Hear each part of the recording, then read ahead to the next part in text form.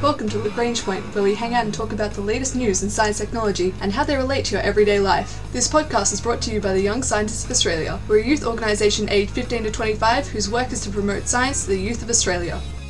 This week we find out about some novel ways to help our immune system fight back. Now, antibiotic resistance is a huge issue that the world is trying to tackle, and one way that we can do so is by making smarter proteins and getting them to the right places to help our immune system fight back. Plus, we find out about some innovative cancer vaccines that build on the building blocks established by MRNA vaccines like Pfizer and Moderna. Over the last 10 years, the World Health Organization has been warning the planet, governments and the like, about a global threat facing the planet. And not a pandemic, but rather a slow-moving wave of pandemic. The ever-increasing number of infectious diseases that the 20th century miracle treatment, antibiotics, is having less and less effectiveness against.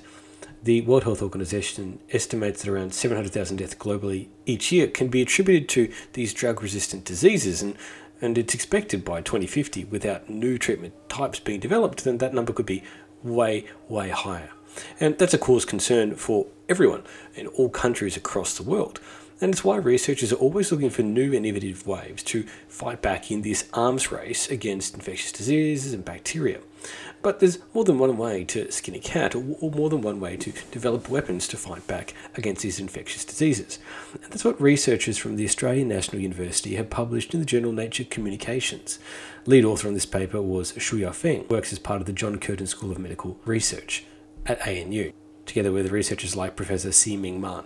So the research group's focus to fight back against these infectious diseases, like meningitis, pneumonia and sepsis, is instead of relying on new types of drugs to have certain treatments, they're turning their attention instead to proteins. And a number of these immune system proteins, like GBP1. And the idea is to adapt them to work more effectively against a range of infectious diseases. And the reason is they're trying to harness the powers of our existing immune system, because our immune system is equipped with all kinds of amazing weapons that can destroy germs, foreign bodies, bacteria that enter our body. When our immune system triggers an immune response, its defensive process, well, a lot of times it could be releasing all kinds of things into our blood to help fight back. One of those often is certain proteins. Now, depending on which type of protein you can use, well, you can have some pretty amazing effects. For example, these researchers are focusing on guanylate binding proteins, GBPs, and these can be used to directly bind and kill specific types of bacteria. Now, as a concept, this is pretty amazing because they can lay the foundations for development of new types of treatment, not just enhancements on existing ones, but rather new mechanisms entirely. And you could combine them with existing treatments like antibiotics to give doctors new ways to fight back against these types of diseases. Now, the way in which this particular protein group works is basically it comes down and busts open the bacteria, similar to what you would see with like an axe splitting something in two. By essentially destroying the membrane of the bacteria, it means that it will quickly really die off. And this kind of cleavage you can get with this particular protein when it binds directly to the bacteria. And what they're finding is that these GBPs can actually work on a lot of even drug-resistant bacteria. And, for example, bacteria in cases of meningitis, pneumonia, and sepsis. Now, you could use it to treat and eliminate these particular diseases without having to rely on antibiotics, which is a good thing because, again, the less amount of antibiotics we use, the actual less resistance we build up in these diseases in the community. So, of course, we want to cut back on antibiotic usage, but at the same time, we also want to improve and come up with new mechanisms, and that's exactly what this protein-based method does.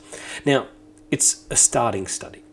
It could be the foundation of a new way of going after and treating these kinds of diseases, targeting them more directly by using protein-based methods. It's different than what we had before, much in the same way as that mRNA vaccines are a different type of vaccine than what we had traditionally. But they can have some pretty amazing results, as we've just seen in the case of SARS-CoV-2. Now, this is some great research from ANU with lead author Shuya Feng, published in the journal Nature Communications.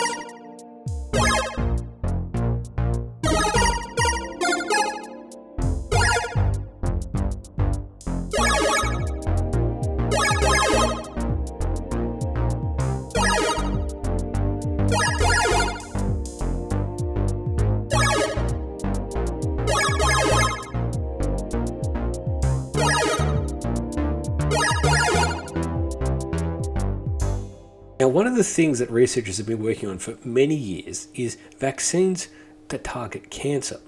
Problem is, cancer vaccines are really difficult. One of the things that makes them so difficult is because tumour antigens aren't always as foreign looking or strange looking to your immune system. And that means that your immune system doesn't easily have ways to fight back against them. And thus also, if you wanted to use an immune system boosting vaccine, well, the same trick won't quite work. And that makes it pretty challenging. But one of the techniques that we just spoke about before, mRNA vaccines, like we saw in SARS-CoV-2 from Pfizer and Moderna, these vaccines are pretty powerful in the way they work with a new mechanism method. And they also give a good example for how researchers can repurpose the same techniques and apply them to developing cancer-based vaccines. And there are around 20 or so, at least right now, mRNA cancer vaccine trials in clinical stage today, which is pretty amazing. Now, one particular study we're going to look at is published in the Journals of Proceedings of the National Academy of Sciences from researchers from Tufts University. Lead author was Xijin Chen. Now, mRNA vaccines are a pretty amazing technique. Now, mRNA technology like this has been around for a while, but the first application and widespread commercial clinical use of them has really taken off with these COVID-pushed vaccines. Now, in this process, what happens is the vaccine delivers mRNA in a tiny little fat molecule bubble that can go in and then fuse with cells in the body. The cells then read this string of mRNA and as a response actually start to produce viral antigens. These are little small fragments of the virus that then, or instructions that go tell the immune system, hey, get rid of this thing. That's the way that the vaccine can trigger the immune system response. It's pretty great, but one of the challenges with all of these is where that vaccine ends up. Now, one of the challenges that researchers have seen with many of these mRNA cancer vaccine trials at the moment is that, well, the antigens produced by them and the RNA typically ends up in the liver. This makes sense because the liver is the blood cleaner. So anything that's put into your bloodstream is going to get processed through the liver. And so you end up with a pretty high concentration in there. Now, that's okay, but the challenge for cancer is that it's not meaning that the antigens get to really want them. Not in the liver, but perhaps more rather in the lymphatic system. So the antigens produced inside the liver can still make an immune response, but you also run the risk of giving the liver inflammation and damage. So it would be better, obviously, if you get the vaccine and the antigens produced actually directed at the lymphatic cells directly, often where B and T cells and other immune system cells are concentrated, and they can best learn how to fight off unwelcome intruders. So that's what these researchers in this trial were trying to work on. Researchers like Guobing Hu from the Professor of Biomedical Engineering at Tufts University. By trying to get the vaccine and the antigens it's producing into the right spot inside the lymphatic system, it would be much more effective, and that's really the goal here. So this particular cancer vaccine delivers mRNA, these little tiny little bubbles, these lipids, and these lipid nanoparticles are specifically targeted at the lymphatic system. And here they can actually directly train the immune cells, give them the information, the mRNA they need to learn how to fight back against cancers in this case. These researchers had previously worked on gene editing packages that could make lipid nanoparticles to go target the brain and liver, which is pretty useful in gene therapies for everything from helping to improve stuff in the mice models that they tried. Things even like helping the lungs reverse genetic conditions or targeting improvements in the brain and liver function. Now, by using this technique and modifying what they were delivering to be actually delivering mRNA, they found that they could actually tweak the chemistry of these lipid nanoparticles, LNPs, and get the right combination that was able to zero in on a particular organ of interest. In this case, they found a type of LNP concentration that would actually really go after the lymph nodes once they were injected subcutaneously into the mice. So mice model, in this case, they were able to make the little nanoparticles actually find the right organ, in this case, the lymph nodes, and deliver the mRNA vaccine. Now, the lymph nodes are something you may be aware of if you've had a particularly nasty infection, because they might often swell up. And it's an important target in general for vaccine, because that's where a lot of our immune response comes from. And in this case, for this cancer antigen they're trying to spread, it's one of the important fields of battle against viruses, bacteria, and parasites. and where the soldiers like B and T cells are trained in the army base, the boot camp that exists there in the lymph nodes. So the key element actually inside the lymph nodes themselves is the dendritic cells and macrophages. These are the things that produce, drain up the antigens, the T and B cells, and help get them ready to work as part of your immune system.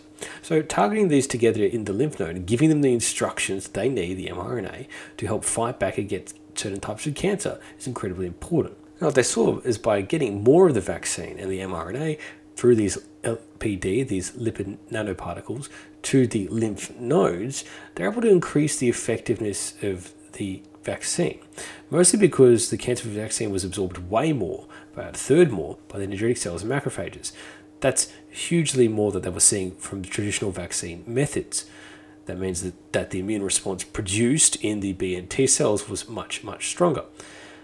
And when they tested this with some specific lymph-targeted vaccines to go against certain types of tumours, inhibit the growth or the production of tumours in mice, and particularly they were looking at metastatic melanoma as the cancer that they were trying to target.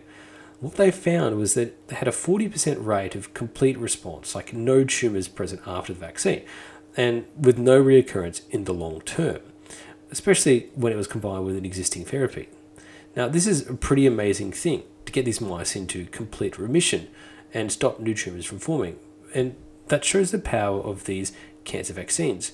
But it also shows the power of the vaccine to have a sustained immune response, an immune memory. And that's what they've really seen with mRNA vaccines. It's really quite an effective treatment to give your immune system the tools it needs to fight back, not just once, but over and over again. And when treating cancer, that's exactly what you need. You're not just trying to stave off one infection, but you're trying to prevent any cancers from reoccurring. So getting an increased cancer vaccine strength and uptake initially is great, but the sustained boost to immune response is even better. And that shows the power of applying mRNA vaccines for use in cancer trials. Great research from Tufts University with lead author Jijin Chen, published in the Journal of the Proceedings of the National Academy of Sciences. This has been the Young Scientists of Australia's podcast, Lagrange Point. From boosting our immune system with proteins that can help split bacteria in half, plus ways to use mRNA vaccines to tackle cancers. Our ending theme was composed by Audionautics. Head to ysa.org.au for more information about the Young Scientists of Australia.